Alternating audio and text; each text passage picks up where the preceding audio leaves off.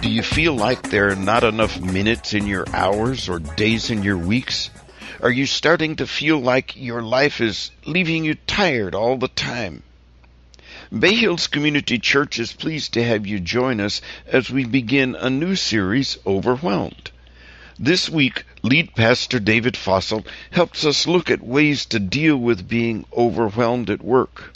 Join us as Pastor Dave points out a few things that Jesus had to say about work and the impact that comes when we apply those truths to our own lives. My schedule is packed beyond belief. I have a to-do list that never seems to end. I have to work even on my day off.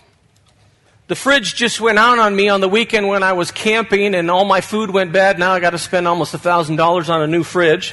My cell phone fell off onto the pavement. That broke. I got to get a new one of those. When I was at Albertsons last week, my brand new car got dinged and they didn't leave a note on the windshield.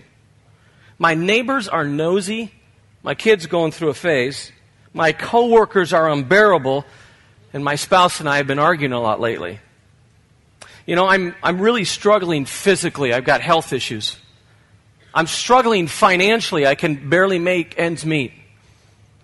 I'm struggling spiritually. I have questions and doubts in my soul, and I don't feel like I can talk to anyone, even here. I'm stressed. I'm lonely. I'm frustrated. But most of all, I'm just tired. The reality is that every single one of us at some point in time goes through a season of feeling overwhelmed. It doesn't necessarily mean you've done anything wrong. It's one of the cycles that we all go through as human beings. We're starting a brand new series today based upon the Gospel of Luke that's going to take us through most of the summer. And we're going to talk about what does Jesus have to say to us in particular areas of our lives when we feel overwhelmed. Now, if you grab the study guide that's in your program, you're going to see that this morning what we're going to talk about is we're going to talk about what do you do when you're overwhelmed with work. What do you do when you're overwhelmed with work? I want to encourage you, if you have your Bible, to turn to Luke chapter 5. Luke chapter 5 is where we're going to be. It's on page 720-ish on our brand new Bibles. If you want to grab one, if you're in the black chairs, there's Bibles on the back table. But in Luke chapter 5, we're going to look at a story where Jesus gives us 3 or 4 ideas on what to do if we feel overwhelmed with work. Now, you know what this means, right? When you're overwhelmed with work, the commute's unbearable, right? Your coworkers are driving you crazy. The workload seems to be increasing, but your benefits seem to be decreasing. Your boss is demanding or incompetent, aloof. He's a nutcase. You're underpaid, but overworked, and it just kind of goes on, right? We all kind of get an idea. So some of us are overwhelmed because we don't have work.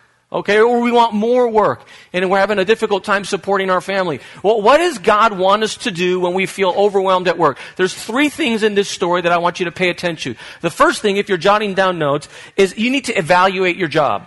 You need to evaluate your job. If you don't have a Bible, you can follow along on the screen. But in these verses, in Luke chapter 5, starting in verse 27, here's what we read. It says, after this, Jesus went out and he saw a tax collector by the name of Levi sitting at his tax booth. Follow me, Jesus said to him, and Levi got up, left everything, and followed him. Now, a tax collector in those days is a little bit different than it is today. It was a combination IRS agent, collections agency processor, mafioso, a strongman, and financial planner all rolled up into one. It was a very stressful position. Even though you could make a lot of money on it, it was a very stressful position. And certainly, someone like Levi, later named Matthew in the gospel, would have experienced feeling overwhelmed because of his job. Now, what you see in these first 2 or 3 verses are some keys in terms of changing your perspective as you evaluate your job. And this, in and of itself, will help you deal with feelings of being overwhelmed at work. Let's put them up on the screen. There's 3 things I want to encourage you to do. First of all, reflect on the worth or the value of your work. Reflect on the worth or the value of your work, no matter whether you're a stay-at-home mom, whether you're a carpenter, whether you're a school teacher, whether you work in law enforcement or the medical field, whether you look inside or outside. Understand that there is value, there is worth to your work. Genesis chapter 1 and 2, God creates the world, and the first conversation he has with Adam and with Eve is, I want you to care for and work the garden. One of the last chapters in the Bible, in the book of Revelation, we're told that when we get to heaven, we will all have tasks or chores or work to do. Why? Why does it say this in the first couple chapters of the Bible and in the last couple chapters? It's because it's trying to remind us that there is worth, there is value in work. Every once in a while I'll have a young adult or a teenager say to me, Pastor, I just don't know what God's will is for my life. I don't know what God wants me to do. I know what he wants you to do. Get off the couch and get a job. Some of you parents are like, say that again, Dave. Say that one more time. I'm not kidding you. God created each and every one of us to work. Why is there value and worth in our work? Well, for one, it does pay the bills, and don't discount that. You come a point in time in your life when mom and dad should not be paying your bills, or they should not be paying at least all your bills, okay? There comes a worth. A work is valuable because it develops your character. Learning how to work with difficult people and in stressful situations will develop your character if you allow it. Okay? It gives you an opportunity to contribute to society or to wherever you're working. There is worth and value to your work. I don't care how overwhelmed you feel. So change your perspective a little bit. Second of all, is remember that work is and will never be easy. Let's just take the position of tax collector.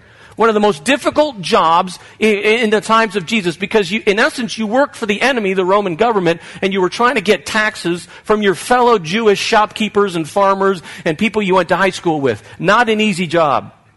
Now, the reason I mention this is that honestly, some of us are very naive in this area. We assume that if I go work at a good company, or if I go work at a church, or if I go work in an area that I'm really skilled at, then everything's going to be fine. Absolutely not.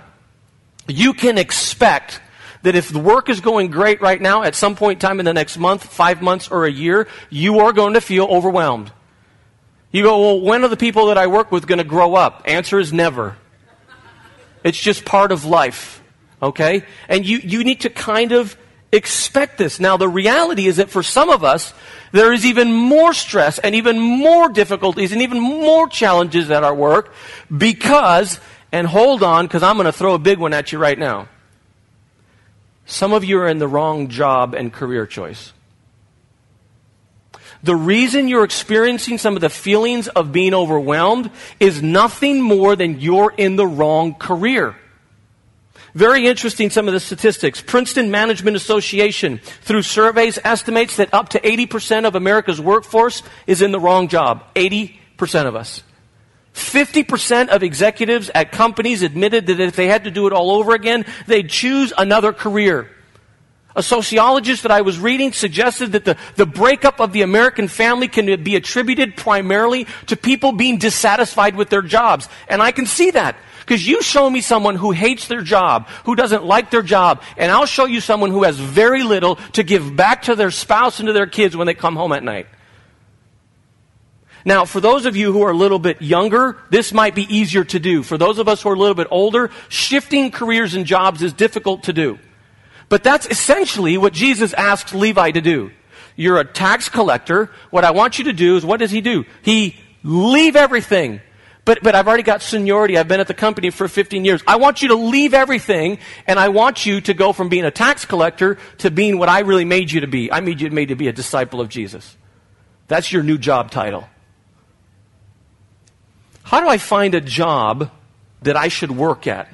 Part of the problem is we ask the wrong question first. The first question our society trains us, and even some of us parents are whispering in our kids' ears, is make sure you work in a job where you can support yourself financially. The problem is that is a valuable question, but it is not the first question you should be asking. The first question and the first way you choose a career that fits you, or a career that you should be in, is find a job that fits you, that fits your personality, that fits your gifting, that fits your talents, that fits who God has made you uniquely to be. He's made every single one of us uniquely. He did not have a cookie-cutter approach. We're all unique. Some of us are good working with our hands and fixing things, and some of us are good on computers, and some of us are good working with people, some of us are good selling things, some of us are good teaching, others are good. There's all kinds of different skills. The first thing you do is find something that fits you. And then the second thing is, does it reasonably or can it reasonably pay the bills? Don't misunderstand me, especially the young people. You don't just go into some profession just because you enjoy it. You know? Any of the young people, I want to be a sports broadcaster. You know, it's kind of the conversation Jerry has with his friend George on Seinfeld. Well, they typically give those jobs to people in broadcasting, you know, or people in sports. Just because you enjoy doing it doesn't automatically mean you're going to be able to, question number 2, pay the bills. But whatever you end up doing, bullet point number 2, remember that work is never easy. It's never easy. So change your chip in your brain when you go to work tomorrow. You're going to have some issues. So chill out just a little bit, okay? The third thing is realize that your work is a testimony. If you notice in your study guide, there's a couple verses there at the bottom of the first page. 1 Thessalonians chapter 4, verse 11 says this. From the Living Bible, make it your aim to live a quiet life, to mind your own business, and to earn your living. That's a verse on work. Now notice what it says. If you do that, if you are a productive employee, in this way you will win the respect of those who are not believers. One of the ways you share your faith is not by pulling out your Bible. One of the ways you share your faith is by being a good employee. The second verse says the same thing. Daniel chapter 6, verse 3. Daniel, someone who loves God, working in a secular, non-Christian environment, Daniel soon proved himself more capable than all the other administrators and priests. Because of his great ability, the king made plans to place him over the entire empire. One of the things you got to do is, in the midst of your stress, in the midst of being overwhelmed at work, realize that depending on how you handle that situation, you can be a testimony to people around you. You can actually draw them closer to Jesus based upon how you handle yourself. So step number 1, if you're overwhelmed at work, evaluate your job. Think differently about your work. Step number 2, write this down. You need to evaluate your soul. You need to evaluate your soul. When you continue to read in verse 29, here's what you read. Then Levi had a great banquet for Jesus at his house, and a large crowd of tax collectors and others were eating with them. But the Pharisees and the teachers of the law who belonged to their sect complained to the disciples, "Why do you eat and you drink with sinners?" And here comes the key verse. Jesus answered them, "It is not the healthy who need a doctor, but the sick. I have not come to call the righteous, but the sinners to repentance." About 3 years ago, I got my doctorate of ministry from Fuller Seminary. And right after I got that, a friend of mine got me one of these to have fun. A stethoscope. Now, I don't have the kind of doctorate that allows me to work at Kaiser. I have a doctorate of ministry. So while if you come to me for health issues, I can try and take out your appendix, but I'm not going to promise you it's going to work out. Okay? I could try and do LASIK on you, and I might get 1 out of 2. But I'm not that kind of a doctor. I'm the kind that has been trained not to give physical advice, but to give spiritual advice. So what I want to do is I want to put on my doctor scrubs right now, and I want to diagnose for you some illnesses that some of you have, some conditions that some of you have, spiritual in nature, that are contributing to you being overwhelmed at work.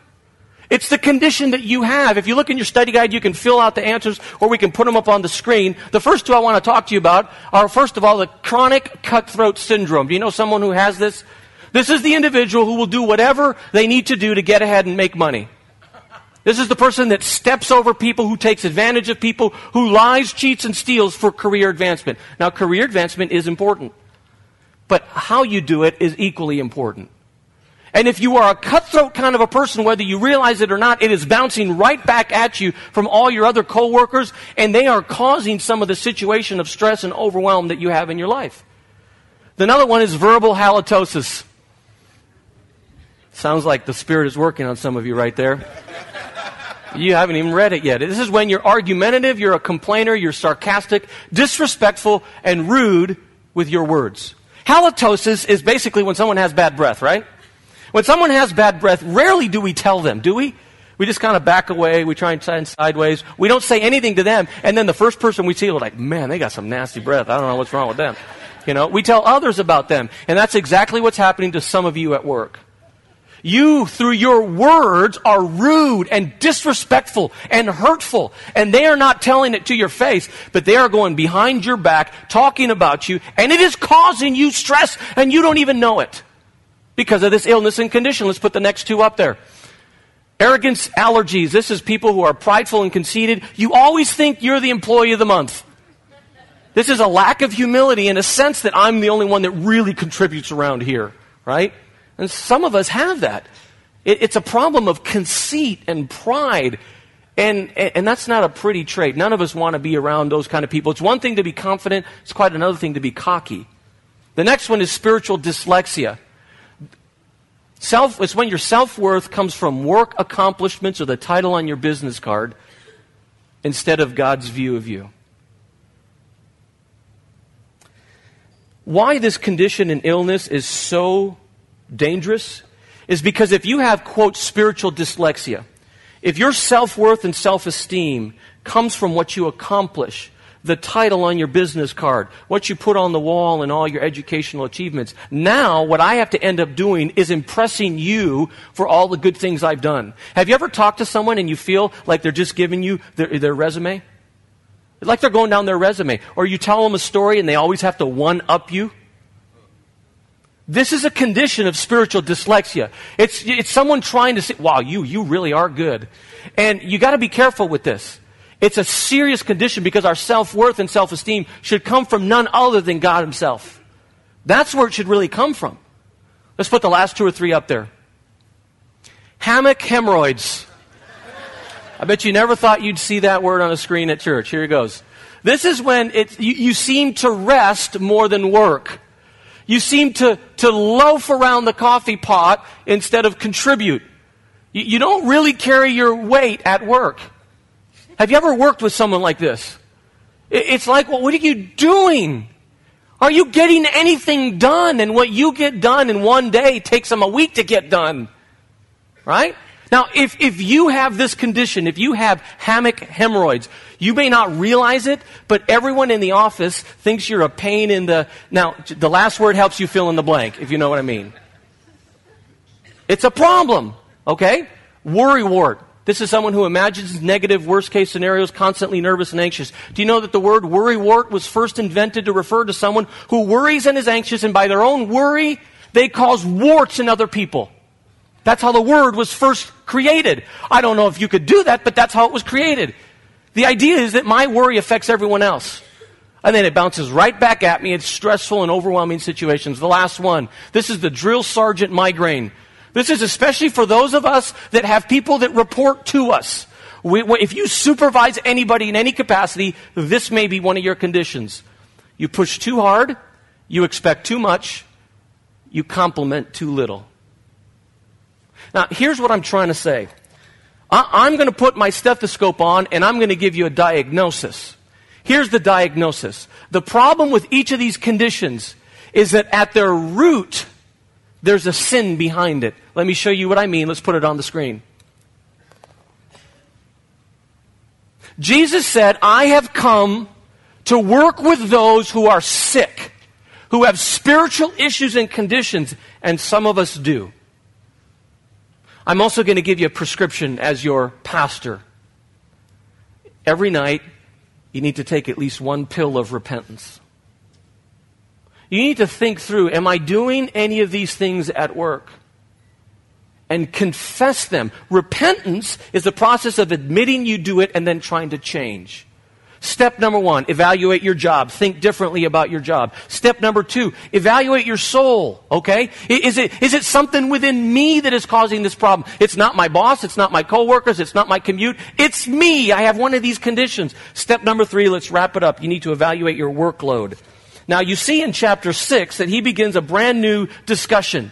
Brand new discussion. By the way, one of the things that I really like about the Circuit City building is there's no clock in this building. So I'm not responsible for time, so I'm just going to keep right on going. I have no clue what time it is. But step number 3, that made everyone nervous. Okay, chapter 6. One Sabbath, Jesus was walking through the grain fields, and his disciples began to pick some heads of grain, rub them in their hands, and eat the kernels. Sabbath was a law that was created in the Old Testament to make sure we balance work and rest, because God instinctively knows that some of us will overwork. We will overwork at our jobs, we will overwork at our churches, and we will overwork at home. So he creates this law called the Sabbath. 6 days I want you to work, 1 day I want you to rest, essentially. 6 days, the way it works in our culture, is 5 days we work for our company or our employer. 1 day we work for our families, running around doing laundry and, all the things you do at work. And then the last day, typically Sunday, we do this thing called a Sabbath, okay? That's how it was first created. He continued to read on verse 2, and you read this. Some of the Pharisees asked Jesus, why are you doing what is unlawful on the Sabbath? Now, anytime you see the word Pharisee, there's an implication that the motive behind what they're doing is flawed. Because the Pharisees were always trying to get Jesus to do something wrong. They were always trying to trip him up. So when they ask this question, instinctively we should think, their motive is wrong. But don't get away too quickly from this. The other thing we know about the Pharisees is in that culture, they were the ones that knew this book the best. So while their motives may be wrong, the content of their question is correct.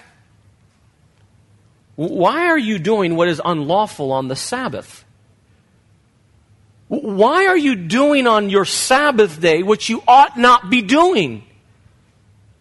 For some of us, we are overwhelmed at work because of the workload that we have brought upon ourselves. Now, sometimes it is certainly the corporation, the boss that's put it on us. But some of us in our society, we refer to these folks as workaholics. Workaholics. Alcoholics are addicted to wine and alcohol and beer. Workaholics are addicted to work. It's this compulsive need to work. Now, don't get too far ahead of yourself. Every one of you should understand, and we should all understand that there are seasons in our life that you're going to have to put in 60 to 65 hours a week. If you're an accountant, tax season, you're going to have to put in a chunk of time. If you're a staff member at Bay Hills, the last 3 weeks, you're going to have to put a chunk of time working here, right? And getting this building ready. If you're a teacher, my guess is at the beginning of the school year, you're going to have to put in a chunk of time. If you work at the mall, one of the stores, between Thanksgiving and Christmas, you're going to have to put in a chunk of time. I'm not talking about having to put in extra hours during certain weeks. I'm saying a compulsive need to work and work and work and work. Over and over and over again. So I ask you the question that was posed to Jesus. Are you doing what God wants you to be doing on your Sabbath? See, if you're burning the candle at both ends, you're not as bright as you think you are. Some of you have so many candles in the fire, you're just about ready to put out the fire. An unwillingness to rest is really a sign of immaturity. Every one of us who have parents have experienced what our young children say to us in the evening when we say it's bedtime. What do they say every single time? I don't want to go to bed. I'm not tired. Yes, you are, sweetie. Just lie down. You'll be sleeping in 5 minutes. No, I won't. I want to stay up. And that's what some of us as adults do with God. I'm not tired. I don't need to sleep. Yes, you do. Now, real quickly to wrap up. In your notes, I'm going to give you the 3 reasons why the Sabbath was implemented. 3 reasons. The first was that it was implemented to keep your body from wearing out. Keep your body from wearing out. In your study guides, Ecclesiastes 10:15, only someone too stupid to find his way home would wear himself out with work. Isn't it true that there's always something to be done? There's always emails that you have to answer in your inbox. There's always chores around the house. It never always gets done. I came across this quote. It says, a woman's work is never done, especially the part she asks her husband to do. Some of you are like, I like that. I'm going to write that down. Put that on the refrigerator. We got Father's Day coming up. I'm going to give you some props, guys. I got all kinds of jokes about the girls, so just wait for that. Have you ever gone on vacation with a workaholic? Maybe your dad was a workaholic. Do you remember how those vacations went? Right? First day of vacation. Everybody up. We got to make the most of the day. You know, we're going to be in the car by 6:15 a.m., right? And we will have two things that will be true at 6:15 a.m. when we all get into the car. The gas tank will be full, and your bladders will be... I don't know what the deal is. Go take a pee. Hurry, go to the bathroom. Go. Right? And God help the poor child whose bladder is full before the gas tank is empty. Because we're not stopping. No. Right? And then you go on vacation with your workaholic parents, and you go to the city, and you got to see all 17 museums because we're here. You know? And we're going to be driving past a third cousin we've never met, but we got to stop and see them. They're right here. You know? You got to take a picture of every historical site. You can't wait to get home so you can rest again. Okay, now that I got that off my chest, I'm sorry. One of the reasons God gives a Sabbath day is to keep your body from wearing out, so you can rest physically. One of the most spiritual things some of you could do today is go home and take a nap. Because really, some of you look awful. You really do. Okay. Don't take a nap now. Wait until you leave. Okay, point number 2. The Sabbath was implemented to keep your spirit from tuning out. To keep your spirit from tuning out. Psalm 22, verse 1 in your study guide. I rejoice with those who said to me, let us go to the house of the Lord. This elderly lady was very impressed with a young man who lived next to her, and she said, you are such a nice young man. Why did you turn out so great? He said, well, it's actually kind of strange. As a young boy, I had a drug problem. She said, really? That doesn't seem like that. Explain that. He goes, no, really. He said, when I was a young boy, my parents would drug me to church on Sunday morning, drug me to church on Sunday night, and drug me to church on Wednesday youth group. You know, one of the most disciplined things and mature things you can do as an adult is drag your butt to church even when you don't feel like coming. Sometimes I don't feel like coming. Sandy says, you got to go. You're the pastor. Honestly, don't we every once in a while, Saturdays, we're like, I think tomorrow, you know, we kind of make up, I think I'm getting a little cold. Right? We all do it, right? But God wants you on your Sabbath day to make sure your spirit doesn't tune out from Him. It's like going and getting an oil change in your car. It keeps things running smoothly. And oh, by the way, one of the things I like from Psalm 122, verse 1, and then even the next verse, I rejoice with those who said to me, let us go to the house of the Lord. This is not the psalmist saying I should go to church this morning. This is him acknowledging someone else called and reminded me, emailed me, texted me, you should really go to church with me. Isn't it true every single one of us can think of at least one friend, one person who used to be in church and is no longer going? It is not my responsibility to go get them, it's yours. To do what it says in Psalms. Why?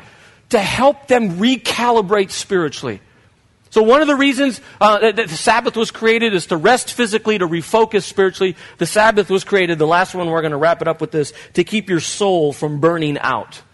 To keep your soul from burning out. Before I had kids, Sandy and I had kids, my off day was Mondays. Sunday's not an off day for the staff, obviously. My off day, my day off was Monday.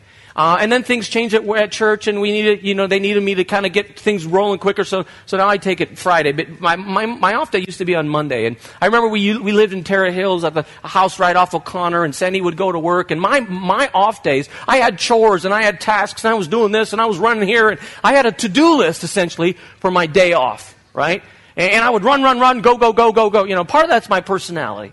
But I remember one particular Monday, Sandy had already left, and I rushed out the door, getting ready to do all my things, and I was like, oh, shoot, left my keys inside. So I went to the front door, locked. Oh, no. Then I went to the side doors, locked. Went to all the windows, locked. I'm like, what am I going to do? I have this list of things to be done, right? And then as I'm walking around the house trying to figure out how to break into my own house, I saw the doggy door from the backyard going into the garage. Right? Now, we had a beagle back. It was just a small doggy door. And I'm like, I think I can make it. So I started crawling in. I still remember my dog at the time, Chucho. That was the dog before Chavi. He looked at me. He was a beagle. He looked at me. He didn't even get out of his bed. He looked at me. He was like, you are an idiot. Which is exactly how I felt when my belt got stuck in the casing and I couldn't move my arms and I was stuck, I kid you not, for about 15 minutes. You know? And the dog did nothing to help me. He just watched me. I wondered if he was going to get out. Finally, I got in, hoping that the door between the garage and the house was open. I got there, tried to unlock it, locked. And I'm like, I don't know what to do now. I remember and I went and I sat outside on a chair in my backyard. This is back in the dark ages before cell phones. How we survived without them, I don't know, right? So I couldn't call Sandy. I sat in the backyard, and one verse came to mind. The last verse on your study guide. The psalmist says, He makes me lie down in green pasture. He leads me beside quiet waters. He restores my soul. Did you catch that first phrase?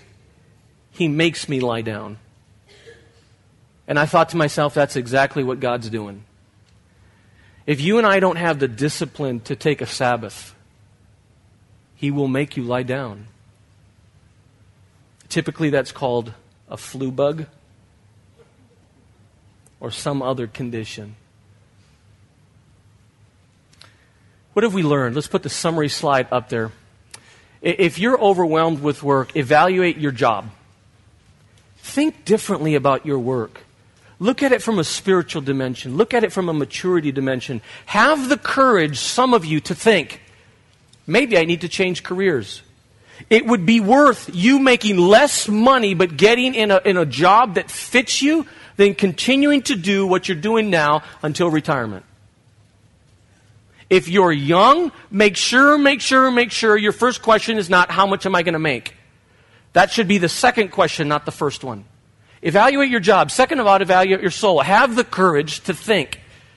Is the reason that I'm stressed at work, is it because of my boss, my coworkers, my commute, my pay, or is it because of something going on in myself? Have the courage to ask that question. And the last thing is evaluate your workload. Learn to take your Sabbath.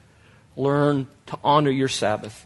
I'm going to wrap up in prayer. One last thing that I just want to mention to you is that some of you, I realize and know because I've talked to some of you, are really struggling at work. There are issues going on, or you're struggling because you don't have a job. One of the things I really do like about this new building is right over to my right over there is a prayer room. And everybody can see it. And after each service, if you want prayer, you can just walk right over there. And I'm just going to say it real simple today. If you got an issue at work, something you're really struggling with, you need work, just walk right on over there. Let someone pray for you for just a minute. And then you can go get coffee and donuts. And I just want to make sure you know that. You could just go right over there. There'll always be someone. We're going to pray. We're going to have the worship team come up. We'll wrap up our service. Dear Heavenly Father, thank you for what you've taught us this morning. Father, for those of us who are overwhelmed at work, you've given us some things to chew on. You've given us some things to work on. And Father, the reality is that maybe we realize now it's not all about other people. There's things that maybe I can work on myself. Certainly those of us who are overworking, certainly those who are always looking at the speck in our brother's eye without looking at the plank that is in our very own eye. Heavenly Father, you have given us life to live to its fullest, but because of Genesis 3 and sin, we realize there's going to be issues, there's going to be stress, we're going to be overwhelmed at times, and sometimes that happens at work.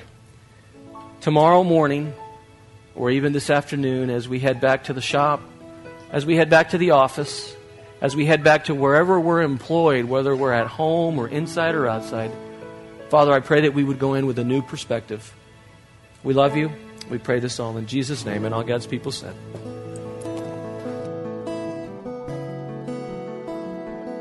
It's our hope that today's podcast has enriched your life and answered questions you may have had. If you'd like more information about what was said in this podcast or about Bay Hills Community Church, you can reach us on the internet at www.bayhills.net.